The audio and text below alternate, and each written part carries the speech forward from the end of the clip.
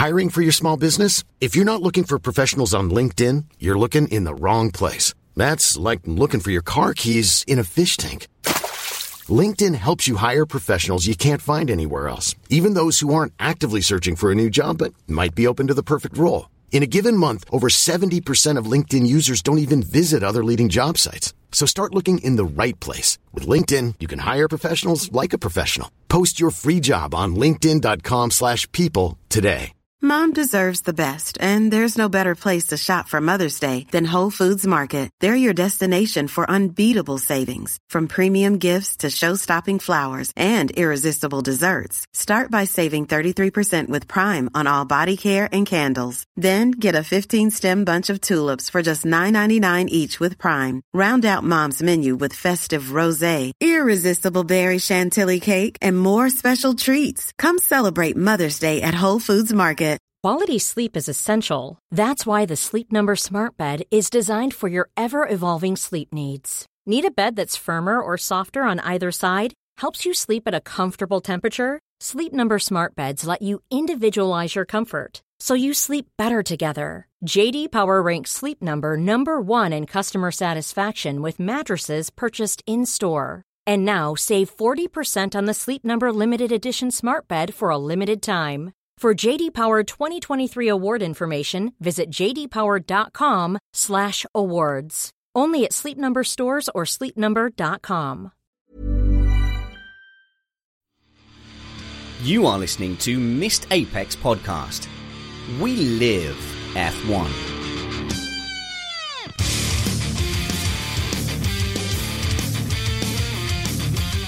Welcome to Missed Apex Podcast, powered by SpannersReady.com, bringing you F1 blogs, reviews, podcasts, and occasionally news.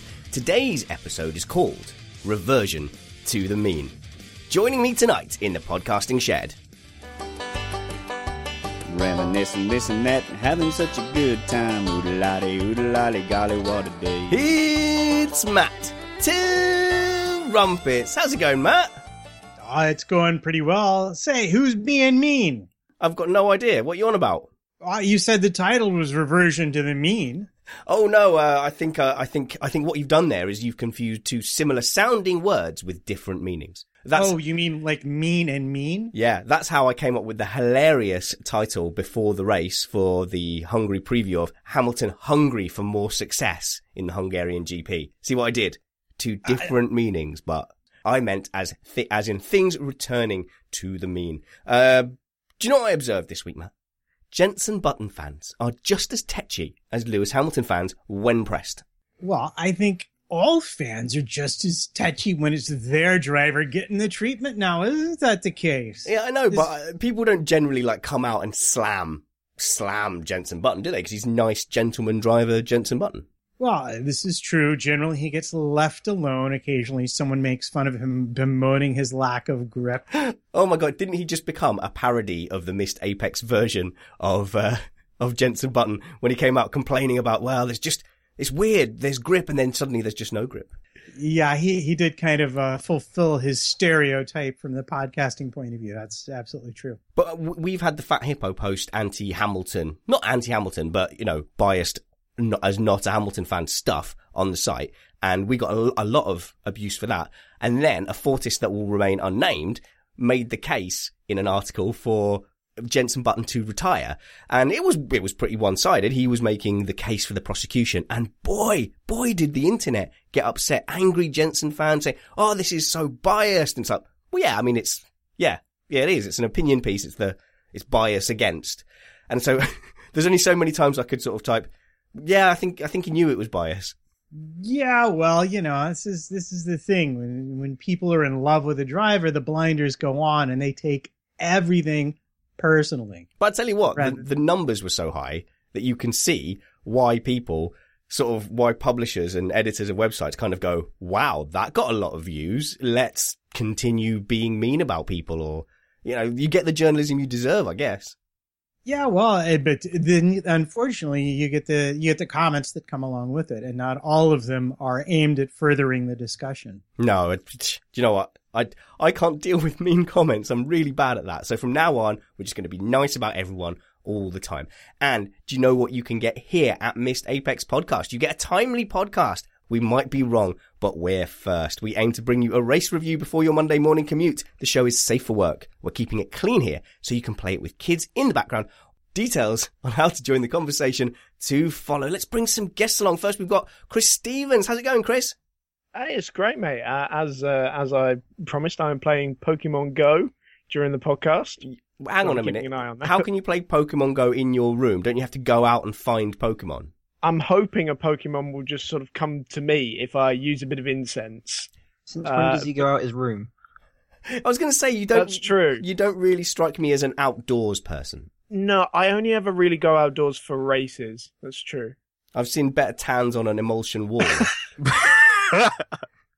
And the laughter in the background is another youngster, Ryan Ferris. How's it going, Ryan?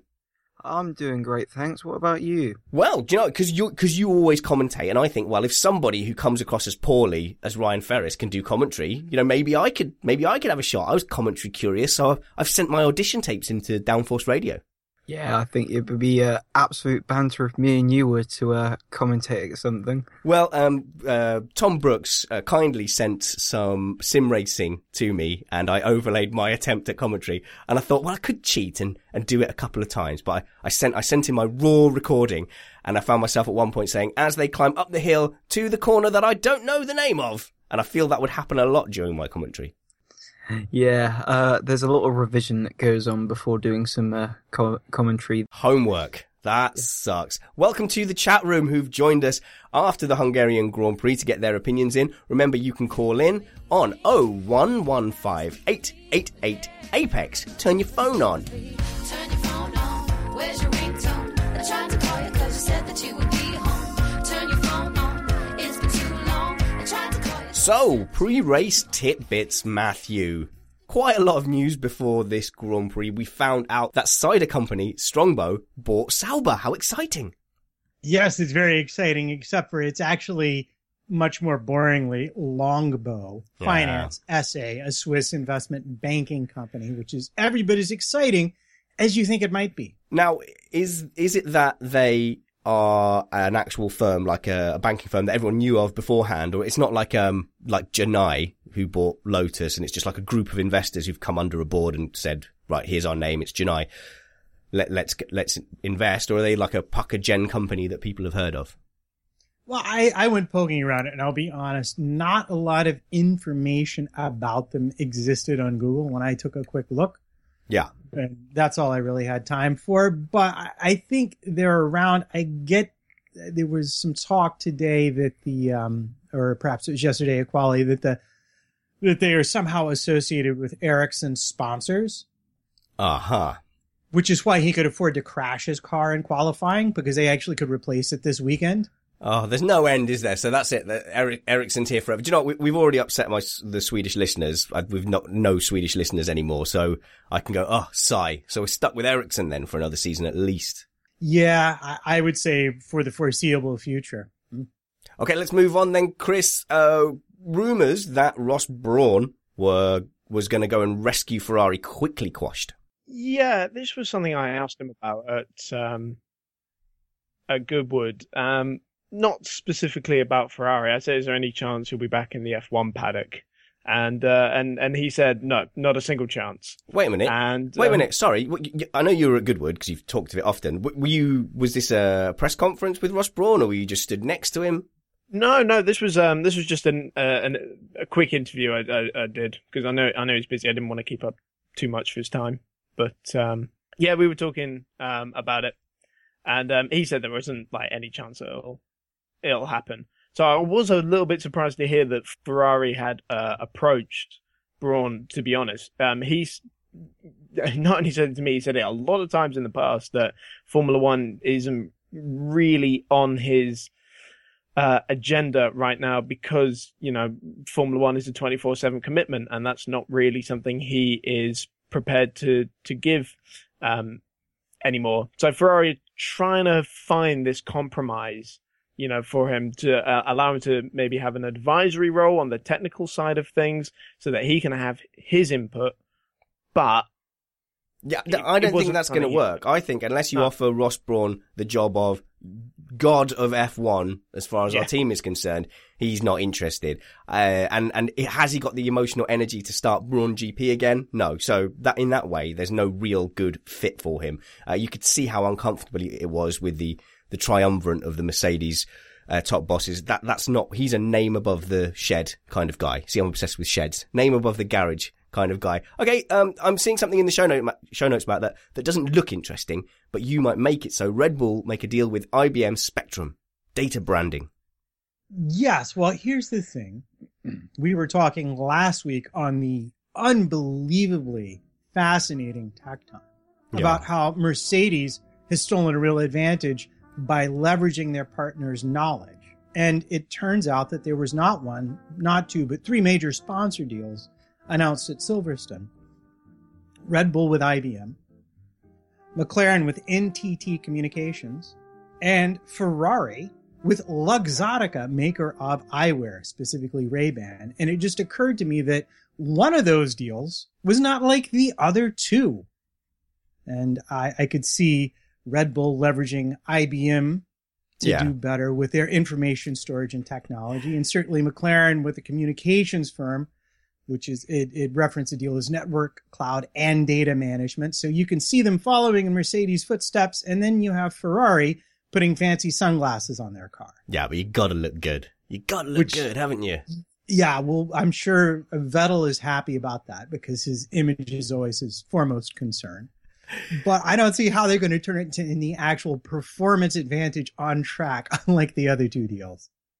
Okay, and sort of slightly related, people have been talking about the Italian Civil War, and I was quite surprised to see the talk of Imola coming back, and then they're talking about it actually replacing Monza. I didn't realize that was the thing, that they were going to replace Monza with Imola. That would be a disaster in my mind, because I see Monza as it's the anti-Monaco, which I'm not a fan of. If you've got really fast racing cars, you want at least one showcase where it's all about raw speed. Ryan, you've got to be a Monza fan, haven't you? No, I'm not. Oh. Well, No, I'm going to hang up on you then. Yeah, no, I'm not really a big fan of Monza. I prefer Imola out of the two, just because it produces a lot more like entertaining races. Where it just seems, if I watch back from Monza, like the races at Monza recently haven't been that amazing. Yeah, I'm sorry. I have to interject, if I may, because I absolutely love Monza. I think it is. It holds a sense of classic Formula One about it, whilst bringing in the modern side of it. I think it's a fantastic track. I disagree with the premise that it's produced boring races in the past few years. I think we've had great races there recently, and some of the highlights of the season come at Monza. And I have to, say that I don't like a lot of top people in Formula One want it off the calendar. And I strongly disagree with the idea that there should be no Italian Grand Prix, because that's lunacy when you think about the Tifosi and, just Ferrari's history in the sport. There was an idea that wouldn't happen. But I have to say, if Monza has to go, which it might do simply because it can't afford Formula One, Imola is probably the next best place to have it. Oh, it would be a real shame, because it's a celebration of speed and F1. Go on, Ryan, continue with your incorrect point before we move on. Well, I was going to say, you say all this about, where will the Tifosi go? They'll just go to Imola. I mean, the circuit is named after Renzo's son. Is it something like Circuit di Dino Imola or something along those lines? Oh, you've brought it alive with the Italian accent there, Ryan. Yeah, I think it would be an awesome circuit. We've seen awesome racing from different categories, and I think we've seen in the past it's produced awesome racing. Okay, guys, we're going to have to move along now. I know there was another item, but there was rather exciting qualifying. It took forever!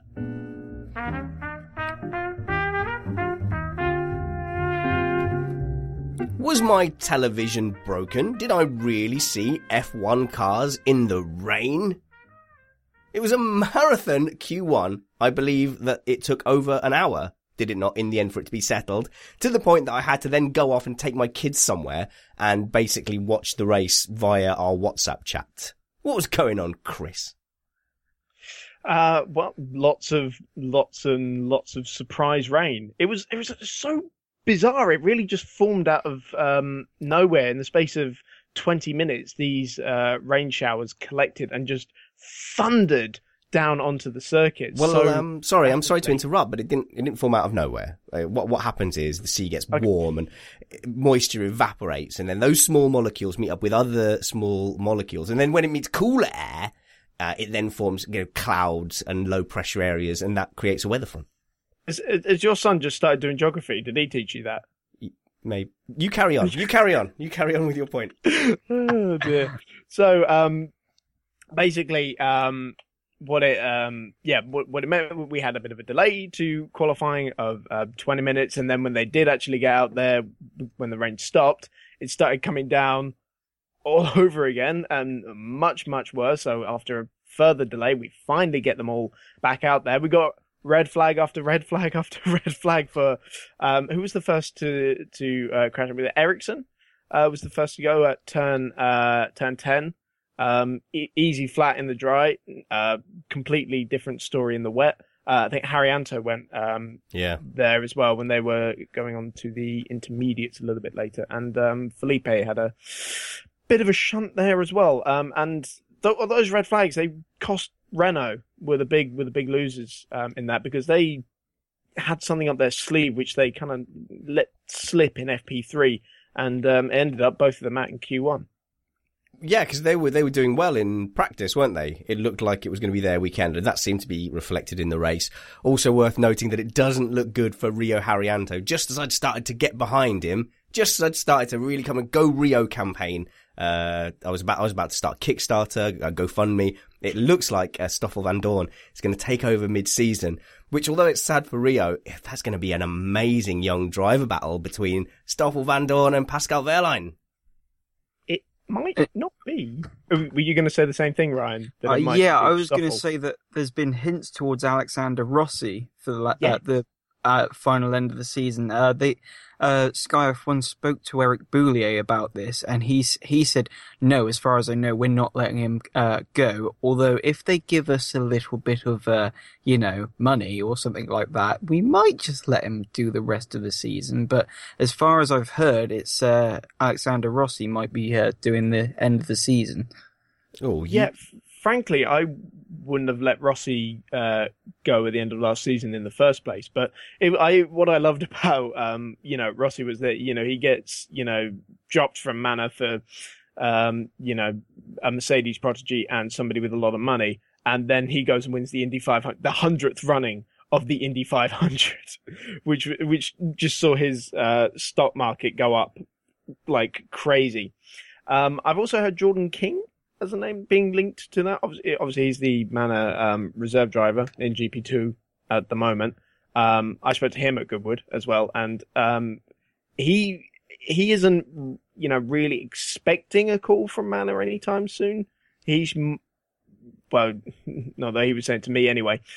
He is really just focusing on his GP2 campaign. So I'd say it's between those two more than Stoffel, to be honest. Well, guys, if you want to find out more about young drivers, I could recommend worse places to go than spannersready.com and find Chris Turner, Catman F1's guide to the F1 Stars of Tomorrow. He broke down the careers and prospects of all the drivers you saw at the Silverstone tests. Silverstone. Matthew, shall we address the elephant in the room of qualifying in Q3? Lewis Hamilton on a stonker, already on provisional pole, 4/10 up, has to avoid spinning McLaren of Fernando Alonso, who for some reason, don't know what he thought he was doing there, delusions of grandeur, had bullied his way into Q3. Well, that's because the McLaren was actually doing quite well around the Hungaroring. Yes. No surprise to Summers. Yes, no surprise to Summers F1, who was who had bet that they were going to beat Force India, and ultimately he's right. But I must say that McLaren have shown that in changeable, mixed up scenarios on a track that hides their fundamental flaws, they can sort of do okay. Well, now, we're getting ahead of ourselves a little bit, but McLaren now properly reckoned that they are faster power unit-wise than a 2015 Ferrari engine. Wow, Chris? That was their bold statement post-race. Oh, I wasn't going to say, that was just my agreeing finger. So your agreeing finger looks like a lot like your I would like to get in finger. Okay. Unlike Lewis's that's get out of the this. way finger. Ooh. We can address the Lewis finger now or later. Right, okay, let's do what happened with Nico Rosberg, because there was some controversy. Obviously, Lewis couldn't set a time. He was right there. He had to lift off completely, and it's double waved yellows. He had to go round. His lap was scrubbed. The 3 or 4 cars coming through behind, their laps were affected. But Nico Rosberg managed to come through, lift off enough, apparently, allegedly, at turn 8, and still set pole. Now, initially, you're thinking is, how can he possibly lift off, set a purple sector, and get pole position when everyone else had to abandon that lap? But Matt, was it as straightforward as that? No, it wasn't. At least one other person really kept on it, and that would have been Sebastian Vettel. Except for he came across Button, who properly abandoned his lap and was stymied from getting a better time. In fact, he felt like he had P3 in the bag were it not for Button. And he actually referenced Button's perhaps having fallen asleep and not getting out of his way, which was entertaining in and of itself. But there's a lot to unpack here. Yeah, first of all, to be very clear, the standards for double waved yellow are that you have to slow and be prepared to stop. It's not enough to slow. It's not enough to slow significantly. You really have to be ready to put the binders on full and stop moving forward. Because that is the standard in the International Sporting Code. Yeah. What you're being told by the double yellow is there could be a car on the track. So an actual obstruction, a car or a marshal on the track or equipment. Bingo. There's someone exposed on the track, and if you lose control of your car, you could do a great deal of damage to them. So yeah, go on. So it's a serious flag to see when you are racing. Yeah. So initially, Toto Wolff said he lifted and lost 7/10, but that can't quite be right, can it? Well, here's the problem. In my mind, your calculation is inherently complicated because the track was evolving so rapidly, going from wet to dry. You can't just look at your first run in Q3 and compare it to your second run in Q3 because the second runs were much faster. Lewis, in fact, was 4/10 up on the first part of his run. So you've got to think that Nico would be 3/10, 4/10 up as well. So what it comes down to is how they actually run the double wave yellows, which is they have, unlike the big sectors most of us are used to thinking about, they have 20 different, roughly around 20 to 25 different marshal posts, and the sectors are divided into these mini segments. Mm-hmm. So the double wave yellow does not necessarily apply over a whole sector anymore. It applies to the short, more localized area. And thankfully for us at the post-race conference, the issue was brought up again, and I think Lewis very rightfully said they need to clarify the standard because it looks like exactly what you said. Rosberg lifted, lost 1/10 according to most accounts, and went on to set a purple sector 2 and take pole position away. Doesn't look like the FIA is supporting the standard of slow down and be prepared to stop in any way, shape, or form. However, Rosberg responded that he dropped 20 kilometers into the apex of turn number 8. And as he came off of that, the flags came off of his steering wheel, meaning that he was now on a green track and had full license to go as fast as he wanted to. And I think for both him and Vettel, that was the case. He hit the start of the double waved yellows, and then he was released to go racing again, which is how the system with its little mini sectors is designed to work. So there's as little impact on the racing as possible.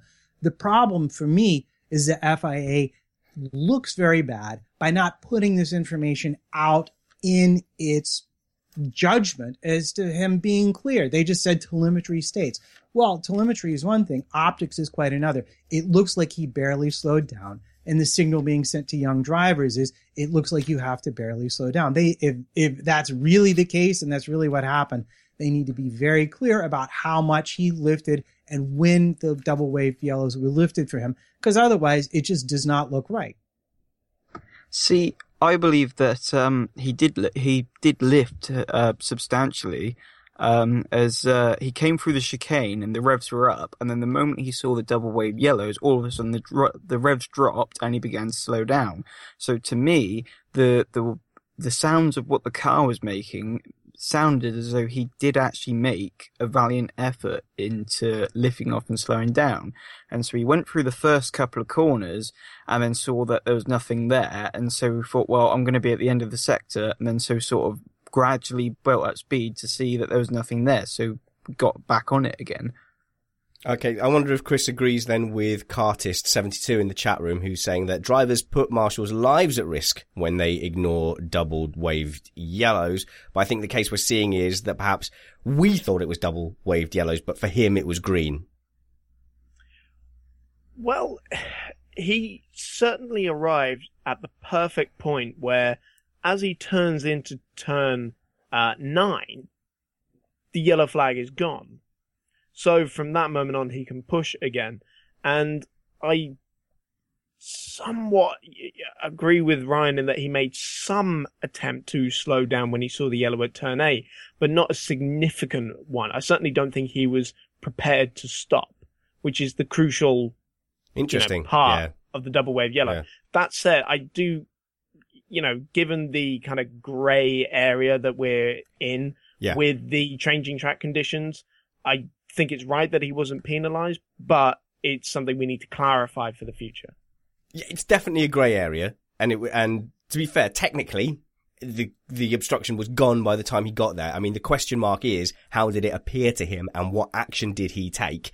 Because in a way, he's a lucky boy that it cleared in time and that Alonso got away. He could easily have stalled, I suppose, and he's lucky that the stewards agreed with him that he did lift enough. But I suppose from a spectator point of view, we just have to trust the stewards, Matt. Yeah, and that's the thing. This is the difficulty with this standard, is ultimately it relies on the judgment and discretion of both the stewards and the drivers. And you can't really know. But if we had access to telemetry, if we knew when the double yellows disappeared from Rosberg's screen, and then we knew when he accelerated, it would be very easy to decide whether he'd done anything wrong. But regardless of that, I think what's important is it has to be transparent, especially in a case like this, where people's lives are really on the line. Because it's one thing for a Formula One driver, but you've got kids in the lower formula who will see this and think one thing when actually it's another. It needs to be made very plain to them. And in fact, my understanding is they're held to a much stricter standard in the lower formula, but you don't want to give them any wrong ideas about it, because people's lives are at risk, especially the marshals when they're on track. It's a good point with the marshals, especially considering, the most serious injuries that happen in Formula One, since, the early 2000s, that's been regarding marshals. Marshal safety is paramount in situations like this. And you're right, it is kind of odd how junior Formula are kind of kept to a different standard. They'll sort of come into Formula One and think they can get away with things that they really shouldn't be able to get away with. So it needs stamping out. Okay, shall we move it along there, Matt? Yeah, and we can talk about the real controversy of qualifying. You want to talk about this 107% thing, don't you? Just briefly. Can it be briefly? Because I really don't think the public in general cares. Oh, well, perhaps they don't, but I found it to be a rather entertaining dumpster fire of stewarding decisions that particular afternoon. You've got 60 seconds with a music bed. Yeah, no worries. Very easy. What happened was several of the runners in Q3 failed to set a time in Q1 that was within 107% of the fastest Q1 time. That's because Q1 took an hour, and by the time they were setting their last times, it was on slick tires and not full wets. Regardless, the way the rules are written, those drivers should have been started from the back in the order in which they were classed in the third free practice. The stewards made an exception that wasn't actually written into the rules and let them start where they qualified. Now, they do have larger authority under the International Sporting Code, and I think it would have made more sense to use that as a justification. But regardless, it just goes to show you how poorly written or not entirely well thought out many of the regulations the teams have to follow are. Chris, do you agree with him? Go on. Last word.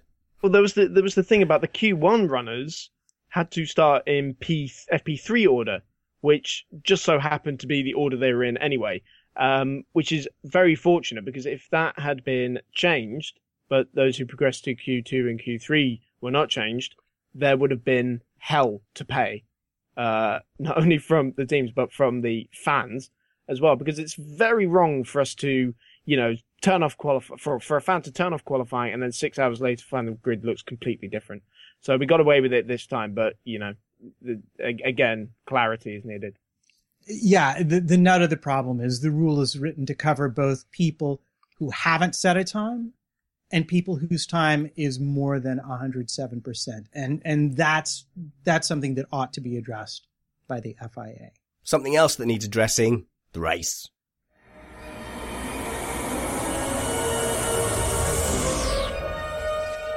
Please consider visiting our partner, Origin. Combine incredible PC game selections with features that make your favorite pastime even better, and voila, you've got Origin. Click on the link on the homepage at spannersready.com for great deals. There's Mirror's Edge. If you pre-order that and you click through the link, you get like a free pack with, I don't know, a free uniform or skin or something. I don't know. I don't get to play games anymore. That's my problem. Major talking points of the race. The opening was rather polite, wasn't it, Matt? Well, sure. There was hardly any running into each other at all, which was disappointing. Well, vaguely disappointing. Yes, I agree, but not entirely surprising given the way the various people at the front started. I was dying to play. Oh no, you hit your buddy. But they actually got quite an even start because, I don't know, they were saying, Hamilton's got a better start. But actually, as they got into the braking zone, they were pretty much as they were, with Rosberg with his nose ahead. And Lewis was pretty scruffy on the braking. His car was kind of, really on the edge. He had to do a lot of work to hold that lead into the corner. And then Ricciardo did fantastically around the corner. And so Rosberg just found himself with nowhere to go. Yes, he was in a Red Bull and Mercedes sandwich, and it turned out he was the meat that time round. Well, I was going to also with a good start was Sebastian Vettel. He lost out, actually, because the start was so good, he was sort of driving into a wedge and had nowhere to go. So it's a little bit unfortunate for him because he got stuck in P5. Yeah, I was going to say the other person who had a really very good start was Verstappen until he ran out of real estate on the inside of Lewis and wound up right back where he started. Oh, I was thinking, there's no way he's going to try it. No. Do you think Lewis was a little aggressive blocking that, or was that fair enough? No, Verstappen was driving into a disappearing gap, wasn't he? Yeah. Yeah, but he definitely, if he'd had a little more real estate, would have been properly alongside Lewis. Yeah, it was good news. And then, credit where it's due, Rosberg said, no, I need desperately to be here. And we've seen some fantastic racing on turn 2 in the past in Hungary, haven't we? And he just sort of, he almost outbraked Lewis as well into that second corner. And Lewis was scruffy getting onto the power out of turn 2. It could very easily have been Rosberg leading up the hill into turn 4. Yeah, it was a brilliant move around the outside, and then what we have seen is people go from the outside of turn 2 to go to the inside of turn 3, because that's just where you end up being in that position if you make that move. And then Matt, that really kind of set us up for the race, did it not? Yeah, with a remarkable lack of safety cars or anything on fire. It was very much in the way of modern Formula One when nothing goes wrong for anybody. It was pretty much you're racing for the first 3 or 4 turns, and then you're waiting for the pit stops to come along. Now, see, we weren't going to really get into this, but a lot of people were saying it was a boring race. And that's what my feed was filled with. And I don't know if it's a generational thing, but to me, that was a very typical, like a classic F1 test match style, strategic battle. Very similar to the kind of races I grew up watching, you know, in the very late 80s, early 90s. And to me, that was a classic F1 race. But people like Chris were saying that, you know, they weren't particularly entertained by that form of racing. I've seen entertaining strategy races, but this one just didn't excite me. It was bland. And the fact that, you know, you come up behind the pits behind someone and you were basically stuck there, like we saw with Max and with Kimi. That's how it used to be. That's how it used to be all the time. But how did you put up with this? It was just for decades, and then Schumacher came along and we had to put up with that. Go on, Matt. Well, I've been thinking a lot about this. Is that part of what makes sport interesting is the unpredictability of it. And today we had a race that was entirely predictable once it finished. And the thing is, with the strategy being similar amongst all of the top teams, it really just came down to execution. And except for a few rather heart-stopping moments, I imagine, for Mercedes, from the outside looking in, it was everybody more or less handled their position that they were given. You know, Kimi made it up to about where you would expect him to, given where he started, blah, blah, blah. But behind the scenes, it was sort of an epic battle of trying to keep everything on rails with not much margin either side for things to go wrong. The difference is this time, basically, things didn't go wrong for people. Ryan, did you enjoy it? I don't know. It was a bit meh. I think what it is I've sort of grown up with the Schumacher dominance, and then we got like the brilliant racing that was during the V8 era, where we had like 2012 and all that sort of stuff. And I think what it's been is we've been spoilt by the quality of racing that happened then. That racing now, had we been watching that race say 20 years ago, we'd be saying, yeah, that was a brilliant race. But now, because we've been spoilt with what happened a few years ago, it's not as good. You know what it's like? It's like when I watch a movie with my daughter, a movie that I recall fondly from my childhood as being brilliant and fascinating and full of action. And after the first 5 minutes, she's fallen asleep and or grabbed her phone because the scenes were so much longer back then. I think everybody's attention span is different now. And if we don't have lots of active wheel-to-wheel combat, people rate it as boring. But there was a lot going on underneath the surface that should not be overlooked. And to take one example we're going to talk about later, let's just discuss for a moment Lewis Hamilton getting locked up behind Esteban Gutierrez around lap 52, such to the point that his 2.5 second lead was down to about half a second when he came back onto the straight to start lap 53, and the subsequent gesture of recognition that he imparted to the Mexican as he went by. Now, he can stand there after the race and say, oh, yeah, I was just chillaxing the whole time. But I beg to differ. At least on that lap, I don't think he was very chillaxing at all. I think he was getting a bit stressed about how close Rosberg was getting to his gearbox. Daddy, what does that finger mean? Yeah, thanks, Lewis. Cheers. Nice one. But why did they replay it? Why did they replay it on the world feed? Like, just, come on. I don't know. Why did you publish an article critical of button spanners? Because he's really old and he's got no grip. Leave Jensen alone. Leave Jensen alone. I won't get into that. I've rather lost my train of thought, but Chris, you have your hand up. Yes. Did anyone see Esteban call Lewis out on Twitter? Yeah. Yes, absolutely. That was rather unprofessional. Well, you know, surely, if you have something to say about it, go and say it to him. Don't call the guy out on Twitter. In Esteban's defense, Lewis flicked him the bird on. Mom deserves the best, and there's no better place to shop for Mother's Day than Whole Foods Market. They're your destination for unbeatable savings, from premium gifts to show-stopping flowers and irresistible desserts. Start by saving 33% with Prime on all body care and candles. Then get a 15-stem bunch of tulips for just $9.99 each with Prime. Round out Mom's menu with festive rosé, irresistible berry chantilly cake, and more special treats. Come celebrate Mother's Day at Whole Foods Market. Hey, it's Danny Pellegrino from Everything Iconic. Ready to upgrade your style game without blowing your budget? Check out Quince. They've got all the good stuff, shirts and polos, activewear, and fine leather goods, all at 50 to 80% less than other high-end brands. And the best part? They're all about safe, ethical, and responsible manufacturing. Get that luxury vibe without the luxury price tag. Hit up quince.com/upgrade for free shipping and 365-day returns on your next order. That's quince.com/upgrade. Hiring for your small business? If you're not looking for professionals on LinkedIn, you're looking in the wrong place. That's like looking for your car keys in a fish tank. LinkedIn helps you hire professionals you can't find anywhere else, even those who aren't actively searching for a new job but might be open to the perfect role. In a given month, over 70% of LinkedIn users don't even visit other leading job sites. So start looking in the right place. With LinkedIn, you can hire professionals like a professional. Post your free job on linkedin.com/people today. National TV to millions of people. In Lewis's defense, Esteban was in the way. Yeah, but he's got a Twitter account, and if someone had flipped me the bird on telly, you know I'd be tweeting about it. No, I'd have just done it back.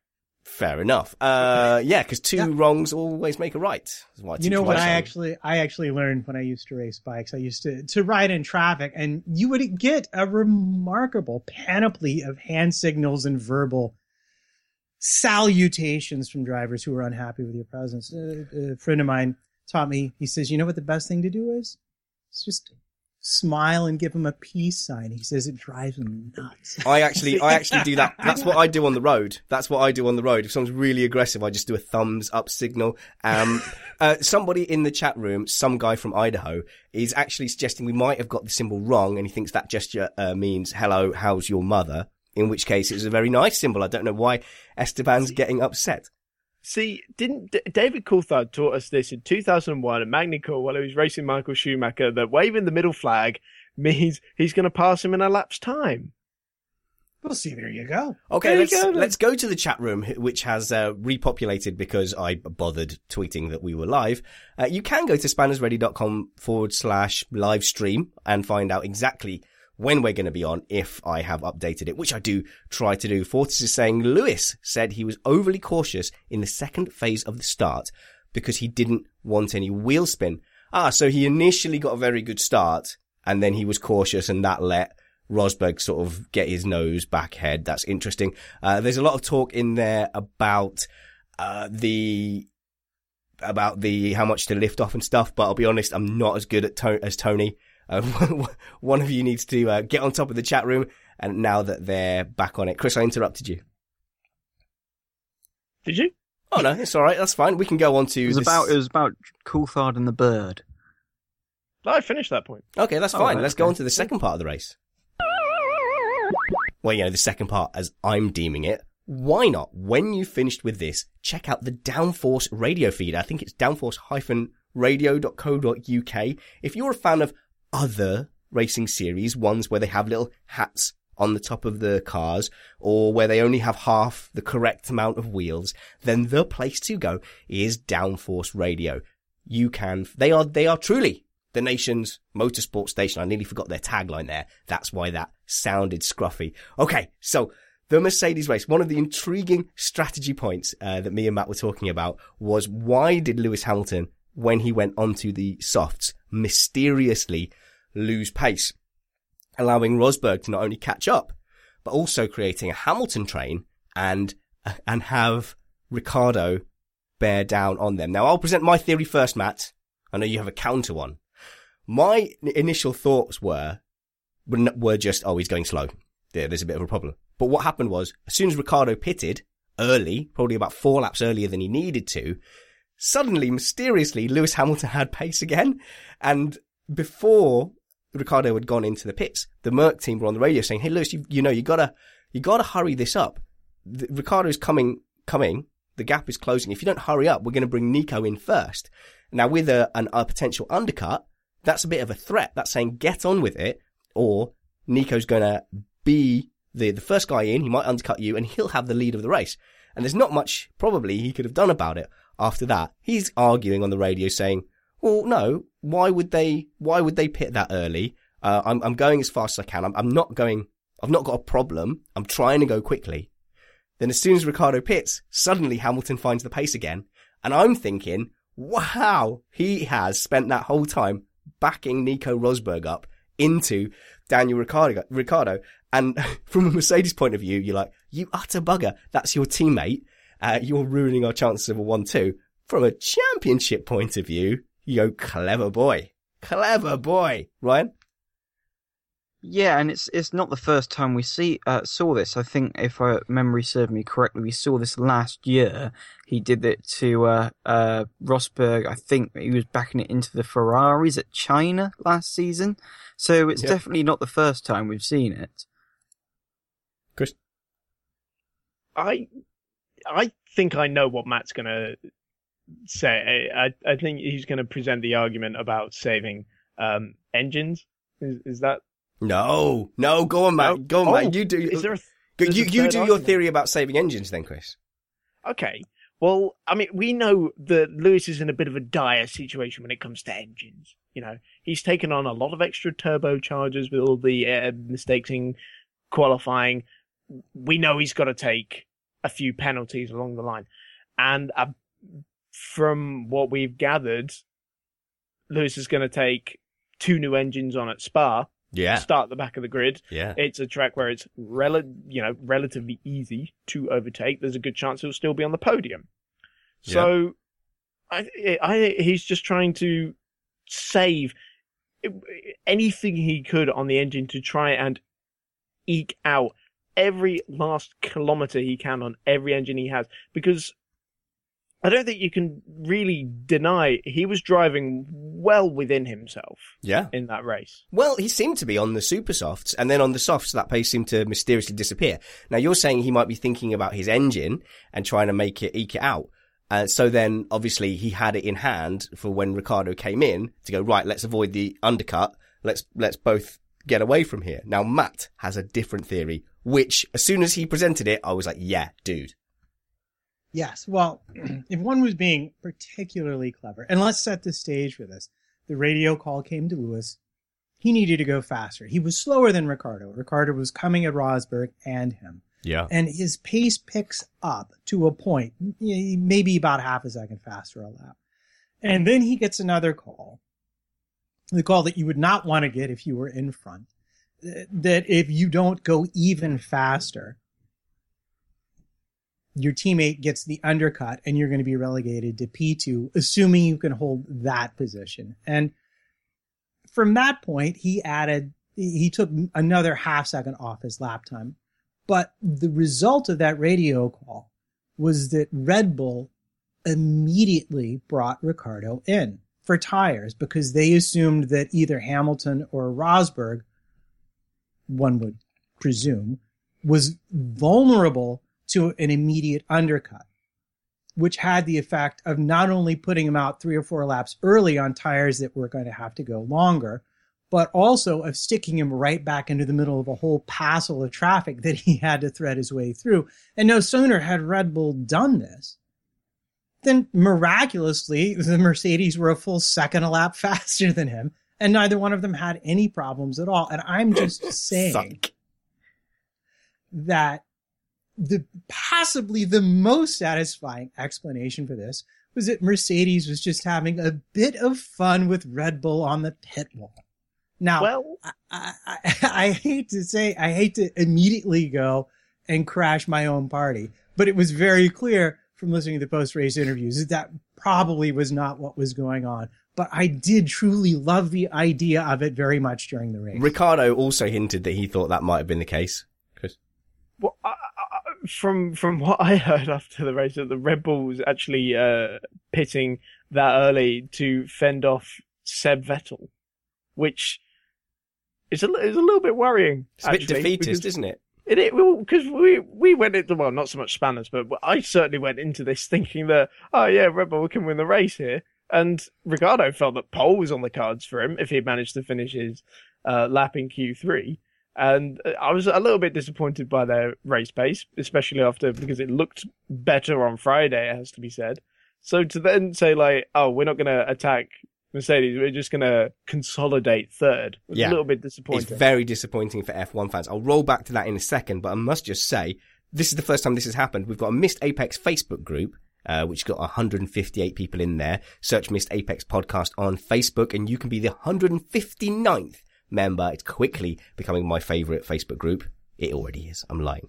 But Phil Allen has posted a link in there on the live stream post, which says that Toto Wolff thinks that Lewis Hamilton might have been over-managing his tyres because they had been lecturing the boys to make sure to look after his tyres, after their tyres, and perhaps Lewis had kind of taken that a bit too much to heart. But again, that strikes me very much as a lie. I still like the way Matt's going.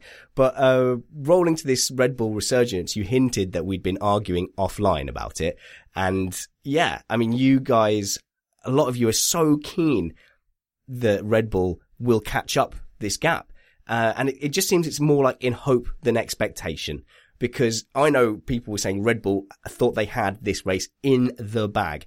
But last week, if you're new to the podcast, listen to Tech Time, listen to Summers F1 explaining how much he thinks Mercedes have got in the bag. And that is echoed in the chat room by, sorry, somebody else reminded me of that point. Oh, here we go. Bar Snarf. Summer said last week that they can just cover off anything anyone's got because they've pretty much done developments for next year. Oh god, they did a whole clever thing about things being in a file drawer. Listen back to Mr. Apex last week, Chris. The thing is, when we made a lot of these comments about Red Bull, you know, especially after the Monaco performances as well, it would kind of make sense that they would be equally competitive at the Hungaroring, which is dubbed the Monaco without the walls.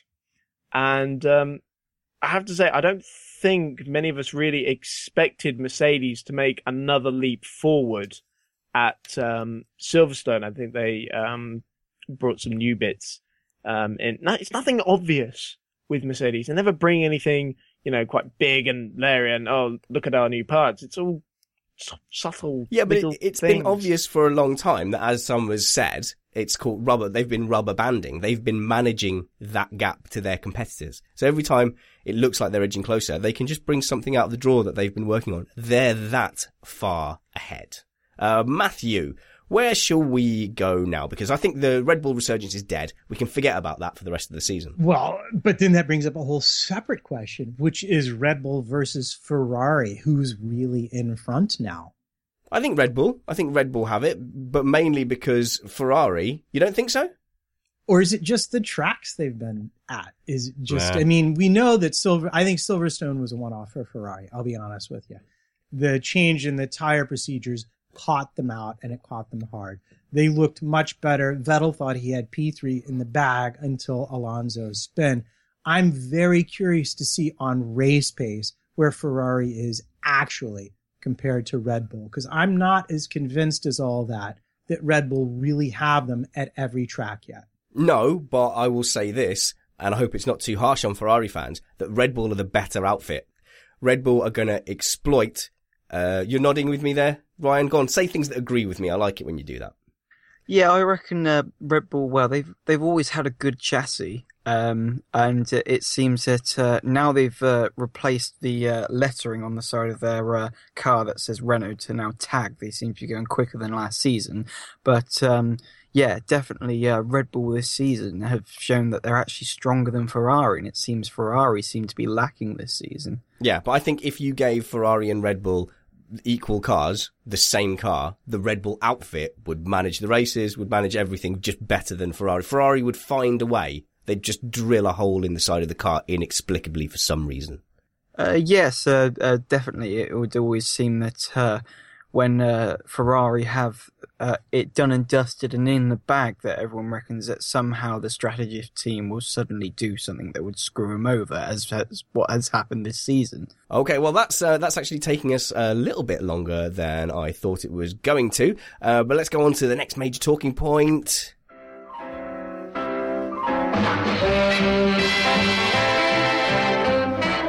After my awkward and fumbled request that you go to spannersready.com to the Contact Us page and support us on Patreon, we did have 2 people then sign up and support us on Patreon. I cannot tell you what that means to me when you guys doing that. I will remember to get the names and give a shout out next week. But please know that it's very much appreciated and getting well towards the goal of not losing money overall on the project of spannersready.com and Missed Apex podcast.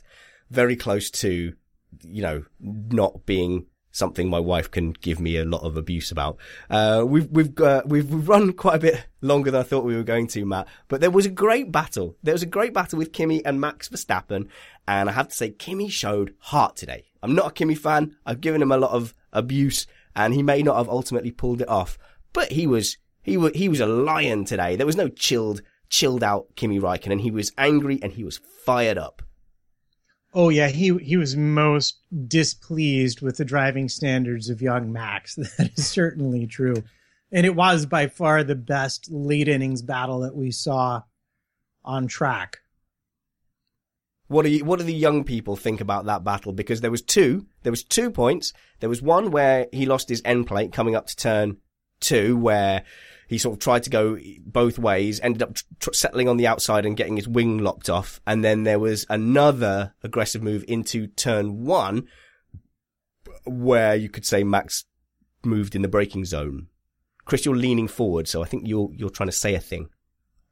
Yeah, I think Max defends very late, very aggressively, and it's borderline, illegal sometimes.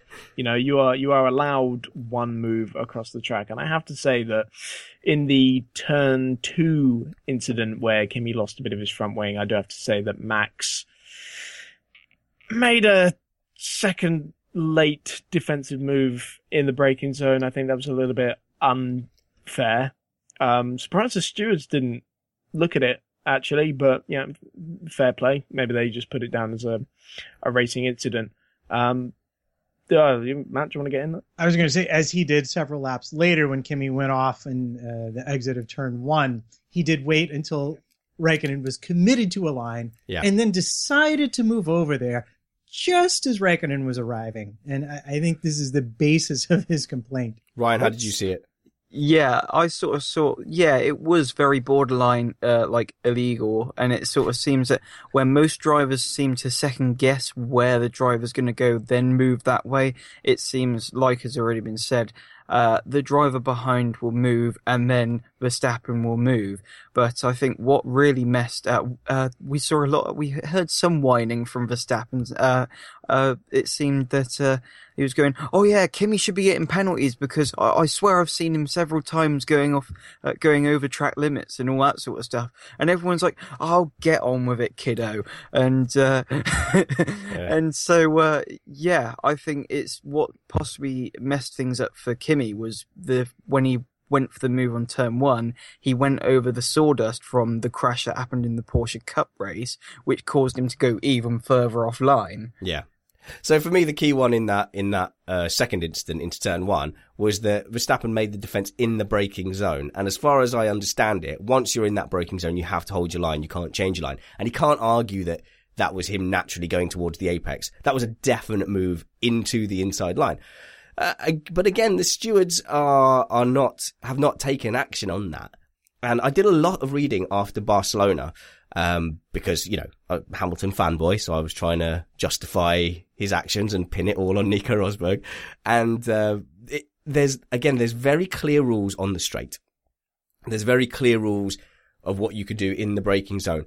Once you get into the apex and the corner, it seems to be very much dependent on the steward's opinion based on a kind of historic F1, like word of mouth, like fables. The rules are, there's I read a very good article on WordPress, which I want to talk about on a future show, where it was talking about, well, generally it's when someone's alongside by this much, etc., etc. And then it seems to be down to how the steward interprets that. But I think, Matt, we definitely need a rules of engagement show to talk about all the different aspects of overtaking. I think that would be brilliant. Yes, I think we'll do that. Let's see if we can get Nigel Mansell on, because I like him. He'll come on, big Nigel. Why would he not? Oh, look, you're Dalek-ing a little bit. I don't know. I think it's likely to be my fault than your fault. You're in America. You've got 250 megajillion terabits a second. Let's move on. The last major talking about I want to talk about, and we're not going to have time for all the any other business, was Button's team radio, guys. So big chat after Nico Rosberg got his 10th place, a grid penalty. Everyone's now whining that Jenson Button got a similar penalty. Button was whining like a little tiny girl. No disrespect to little tiny girls. He was. Oh, come on. He misunderstood completely what he was getting a penalty for. He thought he was getting a penalty. Chris is getting very animated on the other side. But I'm going to keep talking for a bit. He was getting very angry, saying, oh, can they not see it's a safety issue or if I've got no brakes? No. He got the penalty for being told how to manage the gears. And it's a slam dunk. See, we're going to keep coming back to this every single thing, because it's ridiculous, this scrutineering of the team radio. I think about most of the season now, everybody's sort of come to the agreement that we don't want to see driver coaching. This is a big no-no. But these cars are so fantastically complex that you can't really expect, the driver to handle everything himself. I think Martin Brundle put it perfectly. That if Ooh, right, internet problems now, not just from Matt, but also from Chris Stevens. So I'm thinking it's at my end, guys. So Chris is continuing to talk. He obviously can't hear me, telling him that it's bad. Can anyone hear me? No? Yeah, I can. Just fine. Oh, okay, good. It's Chris Stevens' fault. Oh, good. I do prefer it when it's Chris Stevens' fault. Anyway, at least... Right. Well, I think I can go ahead and just pick up and finish his point for him because it's so easy. Or no, fine, go ahead, Ryan. You young should have your turn. I know you get all pissy about that. The thing that I was thinking about was back when it happened at Silverstone for Rosberg, the bit that he didn't get into trouble about was the bit when they told him what he had to do on the steering wheel and tell him he can't use seventh gear. The bit that got him into trouble was, well, what do I do? Do I shift through? And they say yes, shift through. Now the thing was, what I heard from what happened with Button was it sounded very much similar to what happened at the start of the Rosberg thing, where they said you can't. You're stuck, something along the lines of you're stuck in gear and can't change gear. Yeah. Now that seems about the same as what Rosberg was told that was okay. So why is that all of a sudden not right? And he went through the pits. Go on, Matt. All right, so they updated the rules. They made it very clear that if you give any instructions, it can only be in the pit lane, but you don't actually have to stop. You simply, so basically it's the equivalent of a drive-through penalty. I drive through the pit lane, you can tell me how to solve my problem. However, the problem Button had was he had basically a total loss of hydraulic pressure, at least as far as the car was concerned. That's a problem because then the car won't do squat for him. Yeah. And he reset it because he failed the sensor that gave him that information. The car didn't actually have a total loss of hydraulic pressure. Having failed the sensor, his brake pedal was still long. And this is where the problem started. He was calling to ask about that. And they told him as part of dealing with, oh, my brake pedal's touching the floor. What should I do about that? I've already failed the sensor, not to shift the gears. And my understanding is that was what got him into hot water with the stewards. But what I don't understand was he came into the pit lane anyway and took on a new set of tires. He was already so far behind the race. And then after that, they then gave him another drive-through penalty. Yeah. But until his car gave it up on lap 60. So what a great afternoon for Jenson. No, I know. But to me, that made absolute sense to me because can someone monitor the chat room, see if who they're yelling at? But to me, it made absolute sense. They gave him an instruction that was against the rules. What they should have said to him was, Jenson, you have a critical failure, come into the pits. As he came into the pits, they could have given him the correct instructions. This is different to Silverstone. They updated it. It was clear. Even I understood it. Now, the penalty has to be different from the stop where he comes in and changes his tyres, because that's not a drive-through. It wasn't a 5-second penalty where they delay him for 5 seconds. It was a drive-through. And then that's why he had to come in again. Had they just said, come in, and then as he came into the pits, they could have been talking to him the whole time whilst he was getting his tyres changed, giving him instructions on how to rectify the fault. And that's the get-out clause that the rules laid down in the regs. And that's how I see it. Boom. I don't think there's an argument to that. I think I laid it down so well. Well, the argument would be, isn't not having brakes kind of critical? Yes, and it is absolutely critical. And if it's critical, you're allowed to instruct the driver. But no. Listen, what you're missing is that instruction has to include the words, come into the pits. So they could have said, you've got a critical issue with your brakes. You need to come into the pits. And then they could have sorted it all out from there. And that was very, very clearly laid out beforehand. So yes, with Perez, where they were saying, we couldn't tell him about the brakes. No, the rules didn't say you can't tell them about a critical failure, but that instruction must include the words, come into the pits or retire the car. So you're saying he got the penalty because the engineer failed to tell him to come into the pits, even though he came into the pits? No. He got the penalty because he got told how to manage the gears alongside that fault, which he should have. Which was part of dealing with the critical sensor failure, which they were allowed to talk about, no?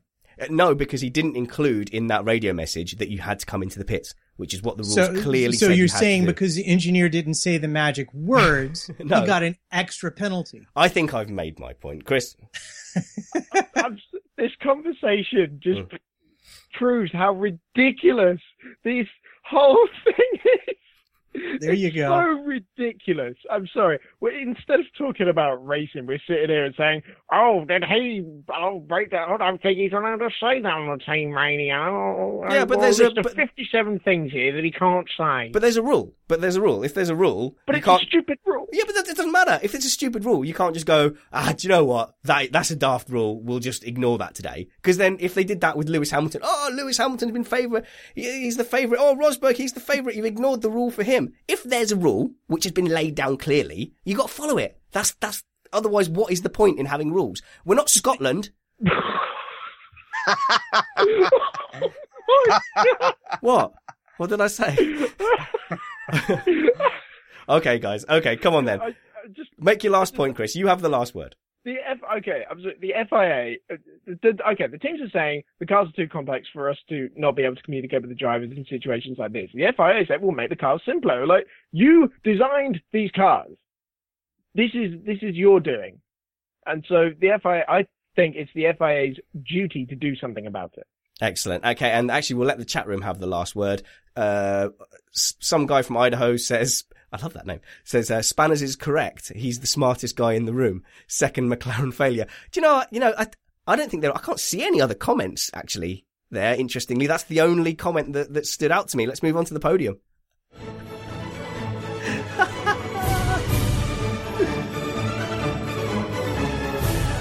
So, obviously, I'm a happy man because Lewis Hamilton won the race. I'll quickly run through that. Palmer was unhappy. He was in the points. He was doing very well. But I would suggest that there was a reversion to the mean as he lost it on the entry to turn 4.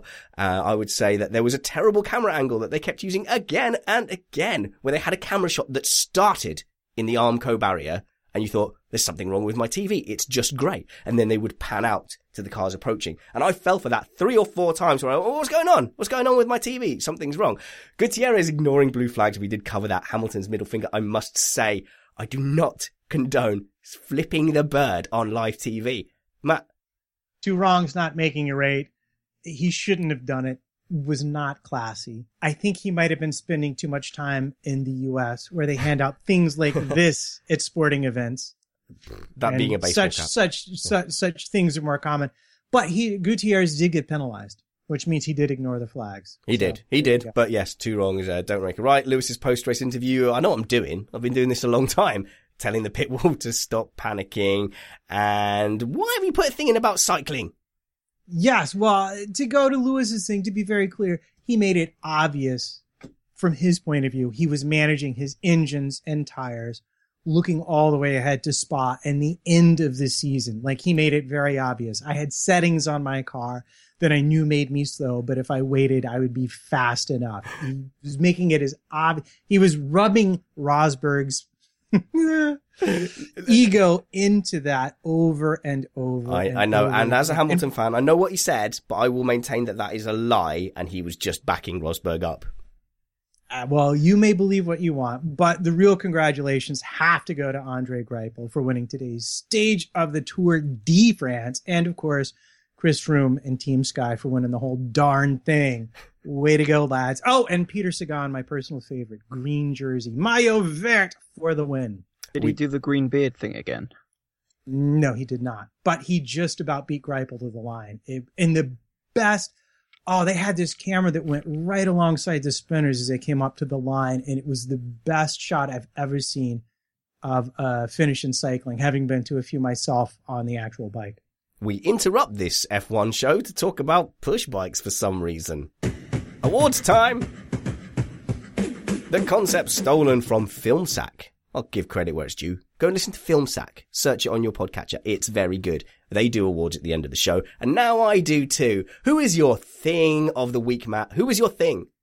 My thing of the weekend, there is no question. It has to be the pit crew for Renault, who managed to take Jolyon Palmer pitting after Sergio Perez and get him out in front.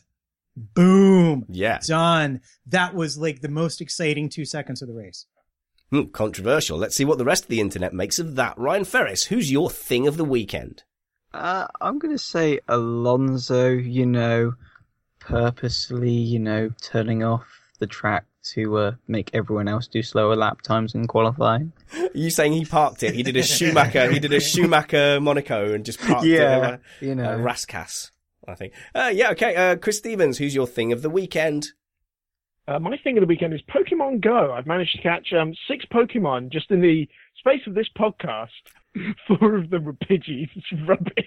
I have no idea what that means. I hope it's safe for work. I'm going to assume it is. If you're going to play Pokemon on the podcast, I insist that you have to catch them all. My thing of the weekend is McLaren, who proved today that in mixed conditions, on a track that massively disguises their terrible engine, they kind of do okay. And for all the McLaren fans out there who've been hoping and praying since 2014 that they might pop up and do something half decent ever, today was sort of a victory in the loosest possible sense. Let's go on to the bad thing. Oh no, you missed the apex. Ryan, who missed the apex? It's got to be Palmer, possibly, Yeah. After getting into top 10 and everyone's like, whoa, Palmer's in top 10. Oh, he's just spun off. Yeah, it is. I mean, you could see how disappointed he was. And I think it is completely fair to say that he's underwhelmed. He's underperformed. He's been out-raced, out-qualified by his teammate very regularly in what I will grant you is a challenging car. But he really had the chance today to lay down a mark and go, no, this is me. This is my arrival in F1. That pig of a car that doesn't get out of Q1, and I'm in the points. Shut up, everyone. He had that chance, and he failed. Chris Stevens, not Chris Palmer, who missed the apex for you. That's the bad thing. For me, it was Force India. Just a poor weekend. No pace. A lot of pit stop errors. Perez coming into the pits and nobody was there to greet him. I love that. So, which is. Did you see it on the radio afterwards? And he was going, so guys, what happened with the pit stops? And they're like, yeah, confirm Nico. Confirm Checo. Just get on with it, yeah? Yeah. No, guys, that's the very question. Where you've got one job in pit stops, and that is to at least be there. Matt, who missed the apex for you? I think it had to be Verstappen. Yeah. No, that for me, like not keeping your car still while they're trying to change the wheel. That's just about as bad as it gets. And to my mind, this put him out, even with Vettel who passed him, and then Kimi who passed him, and then that was the end of his race. Yes. Hulkenberg made a similar mistake, but that was with the clutch, I believe. Yeah. So for me, Verstappen, like letting his car creep while they were trying to change this, it's just bad. Palmer was also my missed apex person, and I couldn't be bothered to think of one at short notice. The second from last award. Daddy, I want a pony, and I want it now. It was close. I nearly gave it to Kimi Räikkönen's epic whine about Max weaving all over the place, and basically saying, if he does it again, I'm just going to crash into him. Now that is deserving of a pony award, until Max Verstappen told on Kimmy. He's going out of track limits. Teacher. Yeah, so definitely for me. Don't snitch. That's like lesson 1 of the schoolyard. They're not going to talk to him at dinner time now. It was brutal. But you know what? I'd give him that same award, but for his driving like a grandma comment. To which my reply is, well, you ought to go faster in qualifying then. Yeah, or just overtake your teammate. This is your problem. And do you know what I'm going to do? I'm going to ignore Ryan's suggestion for comment of the week because that's from a racing driver and I feel it should come from the chat room. So this week's... It's funny. It is fun. Go on, you tell me what it is and I'll tell you what the real one is. So essentially, Sky Sports were telling Max Verstappen, oh yeah, Kimi had some words about you on team radio about your defence. And so Max replied to... Oh, well, it's nice to hear Kimmy speaking for once. Actually, that would have been a contender. But actually, this week's comment of the week is from the chat room. Comment of the week. And it's one I've said before. It's the comment that says, Spanners is correct. He's the smartest guy in the room. That's the new rule now. Compliments get you comment of the week. Comment of the week. Chris Stevens, where can people find you on the internet? You can find me at cstevens_journo on Twitter and find my articles at formulaspy.com. Some of them are okay. Ryan, all of them are brilliant. Controversial. Ryan, you are at Ferret115. That's IT, not ET. Yes, indeed, on Twitter. Yeah, and maybe I'll find you soon if I've passed muster, maybe for some commentary. I'll take it seriously, I promise. Oh, yes, I would love to be commentating along you, Spanners. Along me? No, that's not how commentary works. Matt Trumpets, what are you plugging? You're always pushing. You're like the internet equivalent of the guy who pulls open his long jacket and there's like Rolexes and diamonds and stuff. What you shipping this time? Oh, you know exactly what I'm shipping. My wife's books. The more you buy, the sooner I can retire, people. Amanda Weaver on Amazon, Barnes & Noble, or wherever your favorite ebook store is. Go buy as many copies as you can afford, please. Yeah, and follow her at Amanda Weaver Writes, because she regularly... Weaver Writes? Yeah, I don't know, Amanda Weaver Writes. Because she regularly takes marital potshots about our dear Matt Trumpets on Twitter, which are very, very enjoyable. I will urge you to follow me at SpannersReady. Come to spannersready.com. We have got a ton of content on there. We've got a very talented young man called Stephen Williams doing race reviews and some news. Of course, we've got the old guard. We've got Fortis upsetting everyone with articles about Jenson Button. These are the opinion piece guys. We've got Carlo Carluccio with his history. Well on the way to recovery. We'll be back in full force soon. We've got the Fat Hippo who does his hippo rants. And you can see, because he always puts a picture of a hippo on his articles. It's at A Weaver Writes. And I'm just curious, since you actually remembered to do comment of the week, what are we going to talk about after you play the last bumper? Well, I don't know. We'll have to think of something. Perhaps the comments about people's mothers in the chat room that have cropped. I'm glad that's back. I'm glad that's a thing again. Find us on Facebook, Missed Apex Podcast. And do you know what I write occasionally on there? I do Spanner's Log. I have my bets. Before each race, I tell you where to put your £5 for the race. And you know what? We even got Matt Trumpets to write an article about Formula E, setting the tone for season 3, where we will be covering Formula E in the form of words that you see rather than hear. I think I've covered all the bases, Matt. I think you have. Yeah, well, this bit's going to be a bit awkward. That's a very American analogy, by the way. Because baseball, wounds heal, chicks dig scars, and glory lasts forever. This has been Missed Apex.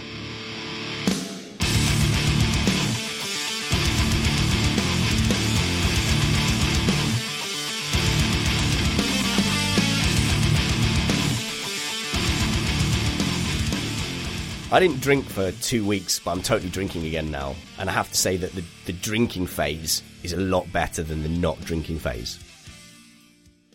Yeah. Cheers to that. Cheers, boys. Cheers. Bye. Here's a cool fact. A crocodile can't stick out its tongue.